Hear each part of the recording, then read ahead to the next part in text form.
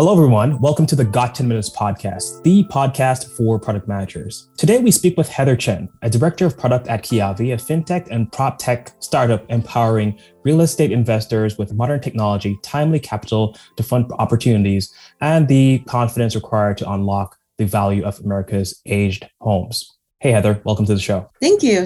So, Heather, tell me a bit about yourself. How did you get into product and what's your background? Sure, Dwayne. So I actually started out my career as a data scientist. So after I graduated from Stanford, I joined Google as a data scientist. Around like a few years in, there was some org change, and I felt like trying out the product management role. So I thought that being a product manager would be able to kind of allow you a better chance to really get to see how your product gets applied and then how to create that business impact. So I kind of asked my team and I said, hey, can I try out 50-50 as a data scientist and product manager for a while? So for me, I always like to have a plan B, I don't know, the grass can always look greener on the other side, but I want to get my hands dirty, try it out, make sure that's really my thing before I transition. So this other kind of candidate search we're building is to help companies kind of be able to uncover some of those past candidates for new roles. So they're looking for a PM there. So I kind of raised my hand. I say, hey, could I try? And that really started my journey as a product manager. So I tried that for a few months, and eventually I just told my manager and mentor, who was like a group product manager at Google at that time, saying that, hey, I want to formally transition to become a product manager. And they were very supportive along the way, which I appreciate forever. And then so I started this internal transfer path at Google. I think that whole process took probably 3 months or something like that. Then one day I just got an email from like the recruiting coordinator who's helping with this, that, hey, you transitioned to like product management. So I know it's like fairly long, but I thought it's kind of unique because a lot of people, they started out as a product manager, probably starting as an associate product manager out of school. Before me, I really started more as a software engineer, data scientist, and then transitioned to becoming a product manager. Got it. So what exposure did you have to product management while attending Stanford? I think the exposure really started when I was at Google. So it's funny because like the first time that I feel like, hey, product management is interesting is, so there was a user study that they wanted to run, and then they're asking people to volunteer, right? So usually like you include some people working on the tech side to give them a chance to directly interact with the users as well. Plus the user study is in New York. So I'm like, wow. Business trip, New York. So sign me up. So honestly, that's it. And then so I went, and then that was actually my first time ever seeing a user interacting with like the data models that I've built. And then so I remember like in my mind, I was kind of like, oh, you should like click that instead of this. And then so it's like interesting, just like seeing how they critique what you've built, how they interact with it, how they talk about, hey, what this product you're building could actually impact their lives. That I found that really, really powerful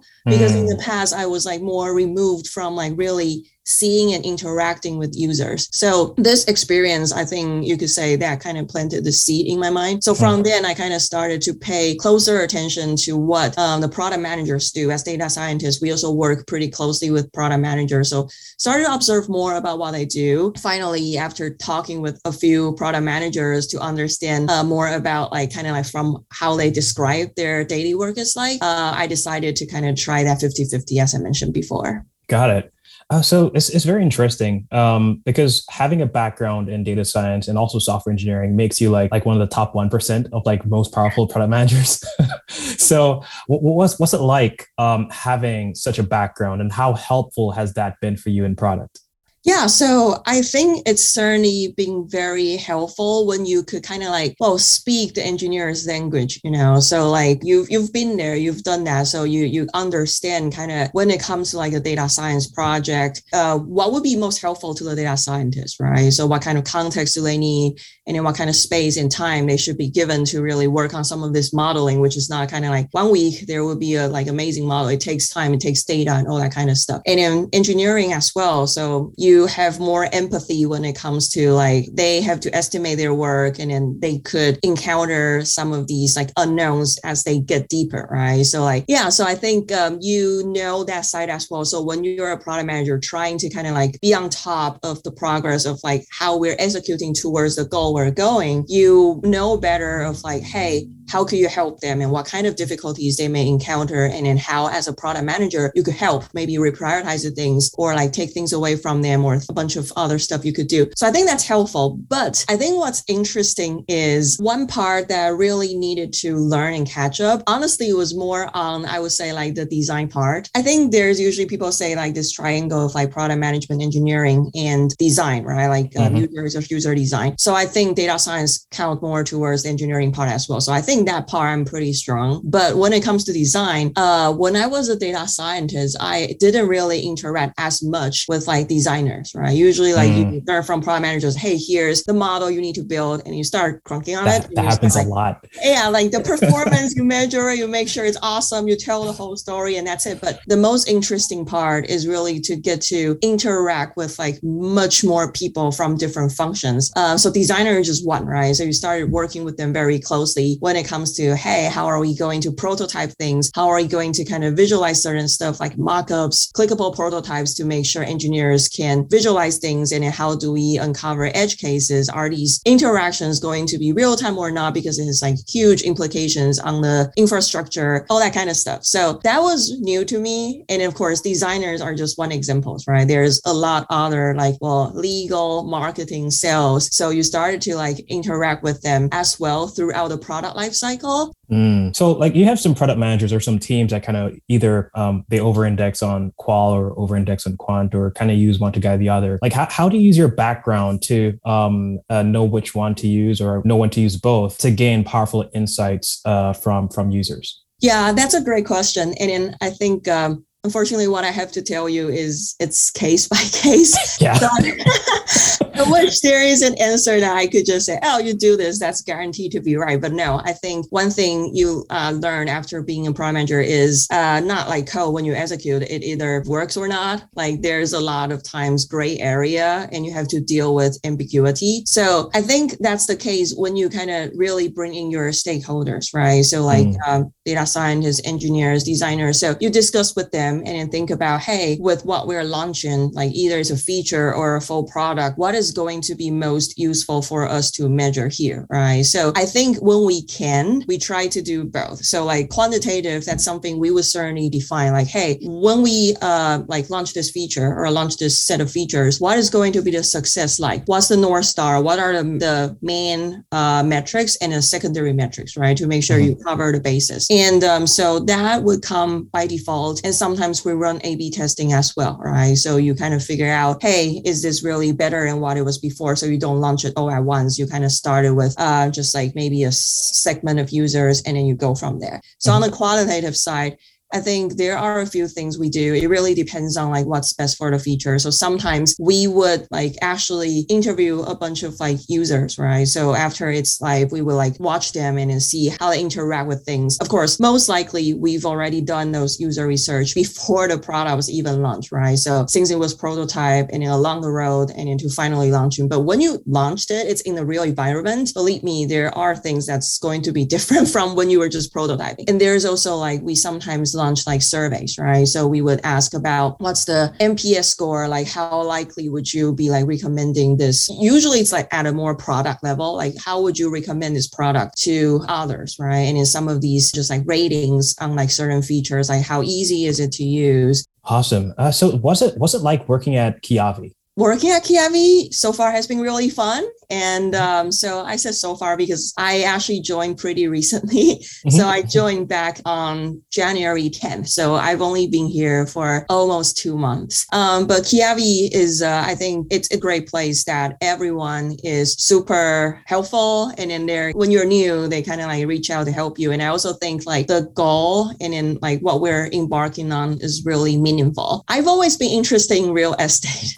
And then as you could see, like before I joined Kiavi, I was at JLL. That was more commercial real estate. So honestly, like as kind of like normal people, we probably don't touch that as much, right? So they deal with like huge companies, institutions and stuff. So Kiavi, it's all about like helping real estate investors to kind of like realize some of these like potential when it comes to like the properties, right? And I think that also creates benefits for the US market because there are so many aged houses. I think it's like more than 1/3 or something are like defined as like aged houses. Yeah, especially in the Bay. Yeah. So I think with like a lot of these, like recently the interest rates moving and then like the housing price like crazy, all that kind of stuff. So I think as we help our real estate investors to be able to get to like the finance, like the money to be able to kind of fund, either it's like a bridge loan if they want to do some flips, or if they want to like buy a rental house, we're not just stopping at a financing side, which is where we start. And then we're like the biggest lender when it comes to bridge loans now. However, we're also looking into extending into the other parts of the real estate investment life cycle. Like how do we help them discovering a property after you discover and then you finance it? And after that, how do we help them like exit and maintain some of those properties? So we're certainly looking into some of those other domains as well. And another cool thing is, so we count ourselves as over a fintech and then also a prop tech company. But the thing that's kind of like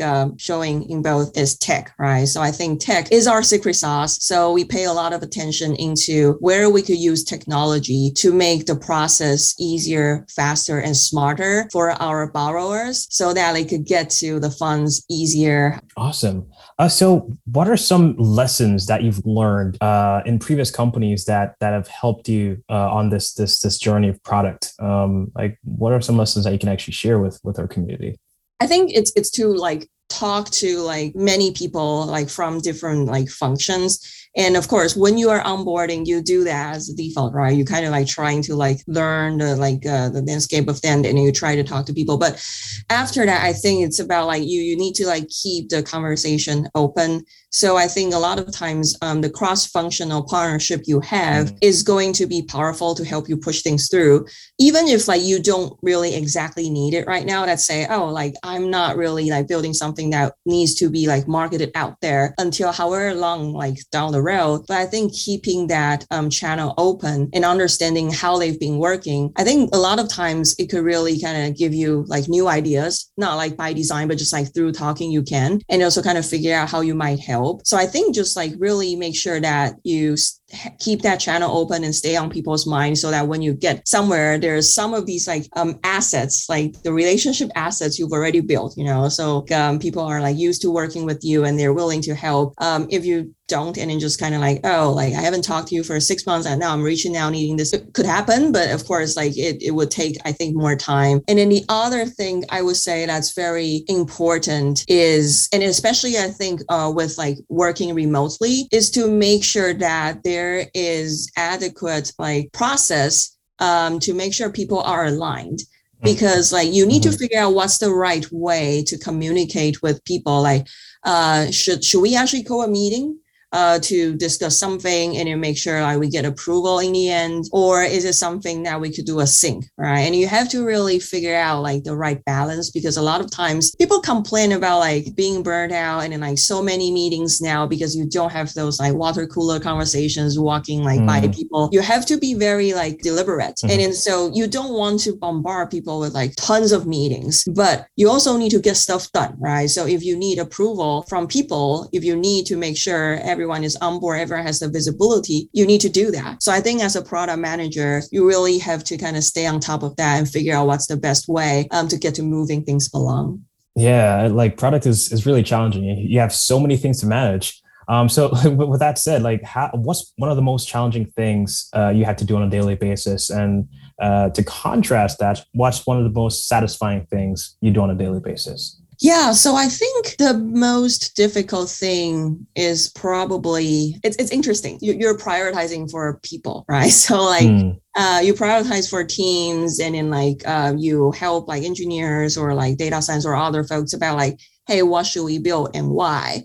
And then, however, when it comes to yourself, right? So I think it's like there are so many things to do, and then you have to do a lot of context switching, and sometimes you might have to get to like the lowest level to talk about like a specific feature. Like, where should we put that button? And then like why? And then like what color it is. You sometimes have to get to like a very deep level discussing with engineers, designers about like specific features.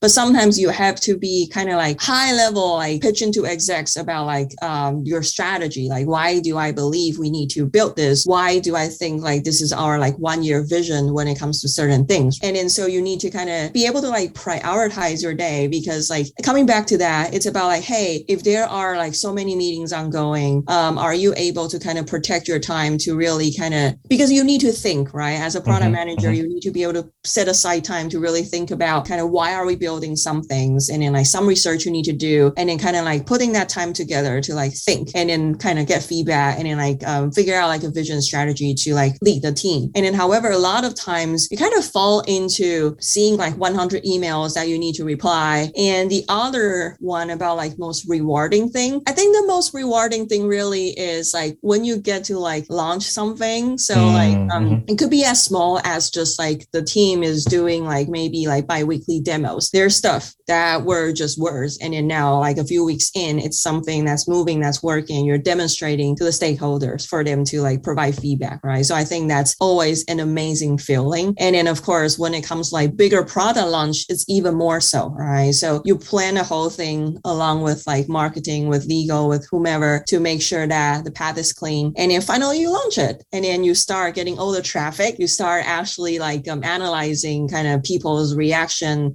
people's kind of like responses, and then their feedback to your product. I think I found that like hard to replace. It's just like, it's so rewarding, like seeing people using something that you've built, and then like, especially when like the feedback is positive, and then they even like say, oh, that little something design is something that matches my needs so well. And then that's something you spend hours and hours to kind of like work with like these designers from the user research to make sure that's like a good little add to like your product. That's amazing. So this is our last question here, Heather. What's one weakness you've turned into your strength? I don't know whether I would consider this like weakness in a way, but let me say this. So I think I sometimes tend to kind of like over plan, So like what I do is like, I like to bring structure and process into things. And then so let's say like, even when I'm like, say, planning a trip, I would create this like most detailed itinerary. And then so, well, it's a weakness in a way that people say, why don't you have any, like, why don't you just be spontaneous, right? And sometimes it could give people like pressure as well. So, however, I think it is helpful, especially at my current job and a previous job, when it's like, hey, you're growing the team, and then the team is like at a place that you need to kind of like set some process up. If you bring in like a proper process and structure, it helps the team scale, right? Because otherwise, everyone is doing things differently, and there's a lot of inconsistency. And over time, you spend so much time on the overhead as opposed to like really delivering. So I think probably turn that from a little bit of a weakness when people say, hey, you need to be more like, I don't know, spontaneous, creative, whatever, to something that could actually add value to some of the teams. Yeah, and that's what a company is, a well-oiled process. The more organized the processes are, the more organized the company is. So that's great. Thank you so much for joining us today, Heather. It was a pleasure speaking with you. Thanks for joining us. Thank you, Dwayne. And thanks for listening to the Got 10 Minutes podcast. To stay in touch, please follow us on Twitter, Instagram, and also on the podcast app that you're listening to this on right now. So take care.